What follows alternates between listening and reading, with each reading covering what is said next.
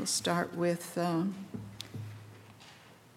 2 Samuel 8, verse 15, and then 9, 1 through 13, and it is on page 307 in your Pew Bible, if you wish. So David reigned over all Israel, and David administered justice and equity to all his people. And David said, "Is there still anyone left of the house of Saul, that I may show him kindness for Jonathan's sake?" Now there was a servant of the house of Saul whose name was Ziba, and they called him to David. And the king said to him, "Are you Ziba?" And he said, "I am your servant." And the king said, "Is there not still someone of the house of Saul, that I may show the kindness of God to him?" Ziba said to the king, "There is still a son of Jonathan. He is crippled in his feet." The king said to him, "Where is he?" And Ziba said to the king, "He is in the house of Machir, the son of Ammiel, at Lodebar." Then King David sent and brought him from the house of Machir, the son of Ammiel, at Lodebar. And Mephibosheth, the son of Jonathan, son of Saul, came to David and fell on his face and paid homage. And David said, "Mephibosheth." And he answered, "Behold, I am your servant." And David said to him, "Do not fear, for I will show you kindness for the sake of your father Jonathan. And I will restore to you all the land of Saul your father, and you shall eat at my table always."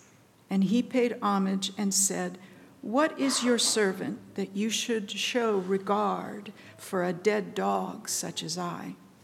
Then the king called Ziba, Saul's servant, and said to him, "All that belonged to Saul and to all his house I have given to your master's grandson. And you and your sons and your servants shall till the land for him, and shall bring in the produce, that your master's grandson may have bread to eat. But Mephibosheth, your master's grandson, shall always eat at my table." Now Ziba had 15 sons and 20 servants. Then Ziba said to the king, "According to all that my lord the king commands his servant, so will your servant do." So Mephibosheth ate at David's table like one of the king's sons. And Mephibosheth had a young son whose name was Micah. And all who lived in Ziba's house became Mephibosheth's servants. So Mephibosheth lived in Jerusalem, for he ate always at the king's table. Now he was lame in both his feet. This is the word of the Lord. Thanks be to God.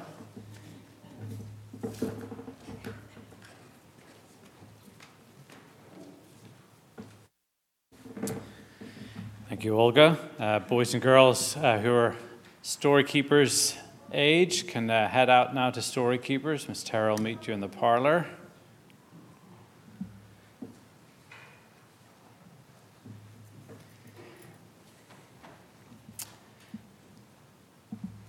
Let me lead us in prayer as we prepare to think about the passage. Heavenly Father, thank you that you are a father who loves to instruct your children, to reveal yourself to us, to reveal the way of life, the way of flourishing. We thank you in advance for this story, for its beauty, but also for what it will teach us. Where every one of us is at a slightly different place in our journey of faith, but you are the God who can speak powerfully into each one of our lives, and so we ask that you would do that. We ask by your Spirit you would come to us and instruct us and help us, for we pray this in Jesus' name. Amen. It's probably a sign of the times we live in and the longings of our hearts in response to the divisiveness of our society right now, but in 2018 there seemed to me to be an unusual number of songs released that centered on the theme of kindness. The English singer Frank Turner put out an album entitled Be More Kind, the title track of which had these words: "In a world that has decided that it's going to lose its mind, be more kind, my friends, try to be more kind." The band Peace released a song that year called Kindness is the New Rock and Roll, with these lyrics: "Kindness is new rock and roll, kindness is the climax of the soul, it's all full of love bursting from the scene, so let's make kindness the new rock and roll. Again, in the same year, the American songwriter Courtney Marie Andrews had a song that went like this: "Fortune might buy you diamonds, all shiny and new, but it can't buy you happiness or love that is true. And if your money runs out and your good looks fade, may your kindness remain." And then perhaps my favorite of all, which perhaps not surprisingly to you, was by a Northern Irish singer, Ben Glover, a song entitled "Kindness." May you know goodness, may you know peace, may you know contentment, may you be at ease. May the road before you be soft beneath your feet. More than all, may this be true. May you know kindness, and may kindness know you. Now, I don't know about you, but there's something at least soothing about all these references to kindness, because kindness right now seems to be cool. But here's an interesting thing. Listen to this verse from the Apostle Paul in Ephesians 4, verse 32. He writes, "Be kind and tender-hearted to one another, forgiving each other." Now, the average person, when they hear a verse like this, when they hear that Christianity calls us to ongoing forgiveness, endless forgiveness, will say, that's so hard. I could never do that without some kind of help. But the kind part of that verse, the be kind, well, as far as most of us are concerned, that doesn't seem as hard. Or to put it another way, studies show that most people admit that they have trouble with forgiveness, that it's really hard to forgive, but virtually nobody thinks they have trouble with kindness. In other words, even in today's divided and tension-filled climate, it's almost impossible to find someone who will say, "Yeah, I'm unkind. I'm a pretty unkind person." There are plenty of people who will say, I have trouble with forgiveness. I don't know if I'm a forgiving person. But with regard to kindness, people say, well, I think I'm kind. Or at least I'm kind of kind. Or, I'm kinder than a lot of people I know. Well, I'm not unkind. Well, as we continue in our series in 2 Samuel today, we come to, I think, one of the loveliest stories in the entire Bible, and one that has at its center this theme of kindness. But as we're going to see, kindness as defined by the Bible, true kindness, is actually a robust supernatural trait that is impossible without help. Here's what hopefully we'll see today. Here's today's sermon in a sentence. True kindness is God's vertical love to us, expressed horizontally by us. And we'll look at this passage in three parts. First of all, the context of kindness. Secondly, the recipient of kindness. Thirdly, the character of kindness. True kindness is God's vertical love to us, expressed horizontally by us.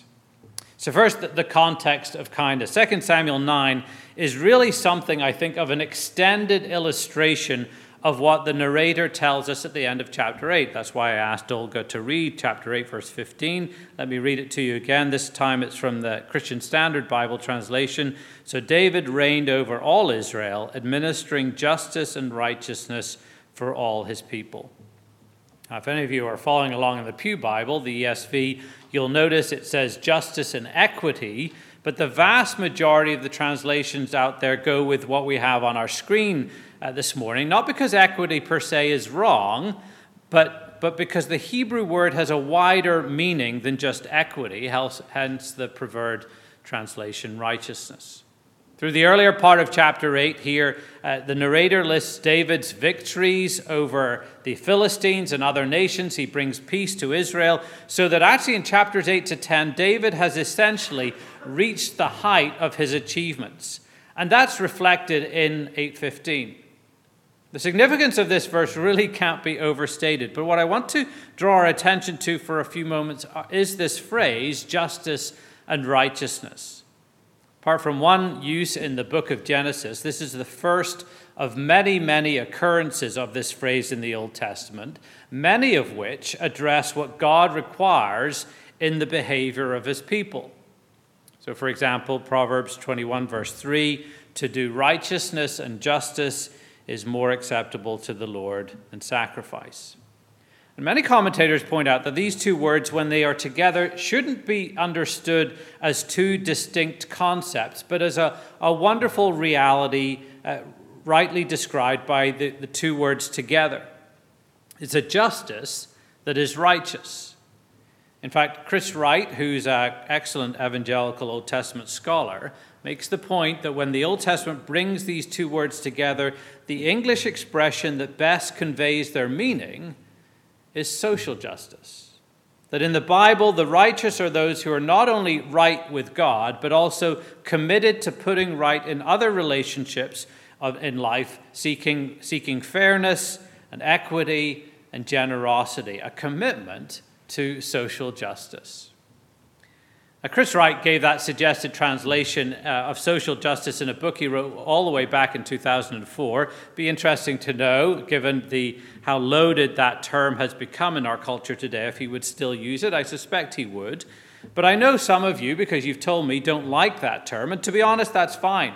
I don't mind what you want to call it, but I do care that we would be people who passionately pursue what the Old Testament calls us to in terms of what is behind the words used here. I hope that everyone here rejoiced to see President Biden signing into law on Thursday of Juneteenth as a federal holiday. As John Stonehouse, whom I know some of you read from the Colson Center for Christian Worldview, wrote on Friday, Juneteenth is a day that all Americans should celebrate. And I hope that all of us here feel a certain amount of pride that our community hosts a Juneteenth celebration that gets bigger each year. I hope we all celebrate those things, but I fear some of us don't, because there's this tendency among some at the church at large, not just here, but on a national level, to lump everything that we hear or read or see regarding racial justice into the category of what now is famously referred to as critical race theory, CRT, and the people that we may listen to say, well, you know, that's bad, that's dangerous, and you want to steer clear of that. Now, let me assure you that we do not need to get embroiled in debates about CRT, its vocabulary, its concepts, in order to be advocates of biblical justice, because the Bible gives us all the terms that we need in addressing issues of racial justice, terms like image of God, and terms like love and hate and fear and enemies, and forgiveness, and repentance, and lament, and mercy, and righteousness, and justice. All the terms are there. Justin Giboney, who's the president of the AND campaign, in a talk at the Gospel Coalition conference in April, highlighted how all this focus on CRT does a huge disservice to those who have been fighting and advocating for racial justice for centuries as an expression of their biblical faith. Here's what he said. He said, to center critical race theory in a conversation about race, when black Christians have been fighting and weighing in on the subject for hundreds of years before critical race theory was even a thing, is wickedly insincere. Don't simply argue against the disheveled postmodern academic who knows nothing about biblical justice. Argue against Christians like Frederick Douglass, Fannie Lou Hamer, and Reverend William Augustus Jones, who coupled orthodoxy and orthopraxy, that is, right belief and right practice, who stood 10 toes down on Scripture while living out their faith under the sword of oppression. Justice and righteousness, social justice, that's what David's reign brought to Israel, and that's the context of the kindness that we're about to see in chapter 9. Brings us to the recipient of kindness, verses 1 to 6. David said, is there still anyone left of the house of Saul, that I may show him kindness for Jonathan's sake? Now there was a servant of the house of Saul whose name was Ziba, and they called him to David, and the king said to him, are you Ziba? And he said, I am your servant. And the king said, is there not still someone of the house of Saul, that I may show the kindness of God to him? Ziba said to the king, there is still a son of Jonathan. He is crippled in his feet. The king said to him, where is he? And Ziba said to the king, he is in the house of Machir, the son of Ammiel, at Lo-debar. And King David sent and brought him from the house of Machir, the son of Ammiel, at Lo-debar. And Mephibosheth, the son of Jonathan, son of Saul, came to David and fell on his face and paid homage. And David said, Mephibosheth. And he answered, behold, I am your servant. Now, as the narrator tells us here, Mephibosheth was the son of Jonathan, and therefore the grandson of Saul. That's the same Saul who, while he was alive, considered David to be his bitterest enemy. The same Saul whose son Ishbosheth, a brother of Mephibosheth, became David's rival after Saul's death. The beginning of chapter 3, in the whole context of this, we were told there's a long period of war between the house of Saul and the house of David. That's the background. So when David asked in verse 1, is there anyone left of the house of Saul? It has the feeling of a question of a king who's perhaps concerned that any such person from the house of Saul might be a threat to him and his kingdom and needs to be eliminated. That was the normal protocol for ancient Near Eastern rulers. Every time there was a change of dynasty, the name of the game was purge. The family of the new king would seek to eliminate all the descendants of the rival king who had just died. And you don't even have to go outside the pages of the Bible to see this. While the southern kingdom of Judah from this point on would always be ruled by a descendant of David, the northern kingdom of Israel had no such stability. So in the space of 200 years, there were 20 different kings ruling in the northern kingdom, representing 10 different dynasties. You just have to read about Baasha in 1 Kings 15, or Zimri in 1 Kings 16, or Jehu in 2 Kings 10 to see what happened to the remnants of a previous regime. And so as Dale Ralph Davis puts it, the conventional political policy at the time was solidification by liquidation. Now, all that helps explain that Mephibosheth seems somewhat concerned when he turns up at the palace, having been summoned by King David. He knew what normally happens to the remnants of defunct dynasties. Mephibosheth understood that he's now the wrong stuff. He's the enemy. He belongs to the previous regime. However, Mephibosheth had not been present earlier to hear all that David had said and David's conversation with Ziba, this servant from the house of Saul, because David's question did not just stop with, is there still anyone left of the house of Saul, but continued, that I may show him kindness for Jonathan's sake. David wasn't looking to eliminate a threat. He wanted to show any remaining members of the house of Saul kindness. But notice the reason, kindness for Jonathan's sake. Because you see, Saul's son Jonathan had foreseen a day when David would reign securely over all Israel and had made the following request to David all the way back in 1 Samuel 20, verses 14 to 15, where Jonathan said, if I am still alive, show me the steadfast love of the Lord that I may not die. And do not cut off your steadfast love from my house forever, when the Lord cuts off every one of the enemies of David from the face of the earth. And David had bound himself solemnly to this covenant promise with Jonathan, and as we see here, had not forgotten it. Jonathan was no longer still alive, but the day had come when the Lord had, so to speak, cut off every one of the enemies of David. And if and when that day came, David had promised not to cut off his steadfast love, that is, his kindness, from Jonathan's house. David's question here in verse 1 was therefore for Jonathan's sake. Is there still anyone left of the house of Saul that I may show him kindness for Jonathan's sake? But that's not the whole story here, is it?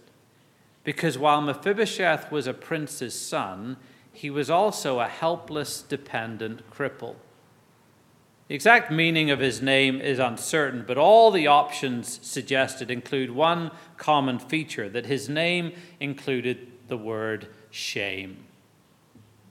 Back in chapter 4, we read that Mephibosheth had been 5 years old when news of Saul and Jonathan's deaths had arrived. His nurse had hurriedly picked him up, had fled, but in all the haste she had dropped him, and he had become lame. And now at this point in the story, Ziba tells David Mephibosheth was living in a place called Lo-debar, a place that means nothing, a place that means no word. This grandson of Israel's first king had lost everything and was now living 70 miles away in self-imposed exile in no man's land. But that's all about to change. Because David brings this man of shame from no man's land to the king's palace. And David's first word to the young man is his name, Mephibosheth. Mephibosheth is recognized as a person. He isn't a nameless exile. He has a name. And David, the king, knows his name, Mephibosheth. That if there was any shame associated with the name through the years, it's quickly wiped clean of dishonor as David addresses him here in loyal love. The name's used 7 times in this story from this point on, without any hint of denigration. Because from this point on, Mephibosheth gets his identity not from a lexicon, but from love. And out of that love, David promises Mephibosheth 3 things in verse 7. Firstly, he promises protection. Do not fear, for I will show you kindness for the sake of your father Jonathan. Secondly, he promises provision. And I will restore to you all the land of Saul, your father. And thirdly, he promises position, and you shall eat at my table always. And Mephibosheth must have been stunned. He says as much in verse 8 when we're told he paid homage and said, "What is your servant that you should show regard for a dead dog such as I?" I mean, Mephibosheth would have been glad just to get out of the room alive, and instead David honors him. David invites him to sit at table with him. The only people who sat at table with king back then were the sons of the kings and his generals. And now David is treating Mephibosheth as one of those sons. And why? It's because, as we're told 3 times in this passage, verse 1, verse 3, verse 7, because of kindness. And so to our third point, which is the character of this kindness. You know, the Hebrew word that is translated 3 times in this passage as kindness is a word that shows up all over the Old Testament. It's the Hebrew word hesed, which most of the time relates to how God relates to us. And it's a rich word, really can't be done justice by just one English word. And so when you look through different translations, you'll find it translated in different ways. Sometimes as steadfast love, sometimes as a loving kindness, sometimes as mercy, and other words. Let me just quote to you 2 well-known places where we see this word used to give us a flavor of its importance in the biblical story. Lamentations 3:22. The steadfast love of the Lord never ceases. His mercies never come to an end. They are new every morning. Great is your faithfulness. And then Psalm 23, verse 6, surely goodness and mercy shall follow me all the days of my life. That word mercy there is this hesed word. And the force of that verse is that this goodness and hesed word don't just kind of willy-nilly follow us. They pursue us. God pursuing steadfast love, which is a covenantal love, a love of utter commitment and faithfulness. And the only reason we receive this love is because God initiated it. He pursued us while we were but his enemies. That is, God didn't just kind of stumble across us and decide he should show us a little compassion. He sought us out to extend this love to us, to show mercy to us, to show faithfulness and loving kindness, because hesed is right at the heart of who God is. So consider this, that the writer of 2 Samuel 9 uses the exact same word to describe now on a horizontal axis how David treats Mephibosheth. A word that now we translate here as kindness. And so we come to the sermon in a sentence idea again, that true kindness is God's vertical love to us, expressed horizontally by us. Now let me apply this in 2 ways. First of all, again, there's this covenantal nature to this kindness. David shows kindness to Mephibosheth based on the covenant he made with Jonathan. Today, as we've said, is Father's Day, and while it can be a difficult day for those of us who either haven't had loving fathers or don't have loving fathers, it's a day that we're thankful not only for fathers, but in a wider context for the gift of families. And at the heart of families are covenants. In baptism, fathers and mothers make covenantal promises as to how they will raise their children. And of course, marriage is a covenant commitment of a man and a woman to love one another, or if we were to use the language of this passage, to be kind to one another. I wonder how many of us who are fathers here today, if we were to ask our wives or our children to think of 3 words that describe us, would hear as one of those 3 words the word kind. One of the most moving examples of covenantal kindness that I know of is that of Robertson McQuilkin. He was president of Columbia International University in South Carolina from 1968 to 1990. The reason his tenure as president came to an end in March 1990 was because his wife was suffering from Alzheimer's. McQuilkin announced his resignation in a letter with these words: "My dear wife Muriel has been in failing mental health for about 12 years. So far, I've been able to carry both her ever-growing needs and my leadership responsibility at Columbia, but recently it has become apparent that Muriel is contented most of the time she is with me, and almost none of the time I am away from her. It is not just discontent. She is filled with fear, even terror, that she has lost me and always goes in search of me when I leave home. So it is clear to me that she needs me now full time. This decision was made in a way 42 years ago when I promised to care for Muriel in sickness and in health till death do us part. As a man of my word, integrity has something, therefore, to do with this decision, but so does fairness. She has cared for me fully and sacrificially all these years. If I cared for her for the next 40 years, I would not be out of her debt. Duty, however, can be grim and stoic, but there is more. I love Muriel. She is a delight to me. Her childlike dependence and confidence in me, her warm love, occasional flashes of that wit I used to relish so, her happy spirit and tough resilience in the face of her continual distressing frustration. I don't have to care for her. I get to. It is a high honor to care for so wonderful a person. That's covenantal kindness. Maybe some of us here regret that as we look back on our lives, we haven't been the kind of husbands or fathers or wives or mothers who have demonstrated that kind of covenantal kindness. But the great thing about God is that he's the God who not only forgives, but he's the God of second chances and third chances and fourth chances, on and on and on.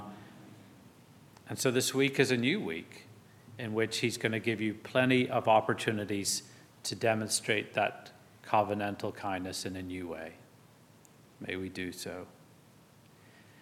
But here's the second application of true kindness as God's vertical love to us expressed horizontally by us. That just like God's hesed love to us, David's kindness to Mephibosheth was at his own initiative. It wasn't just the result of some compassion he felt because they'd crossed paths accidentally sometime. Mephibosheth was 70 miles away.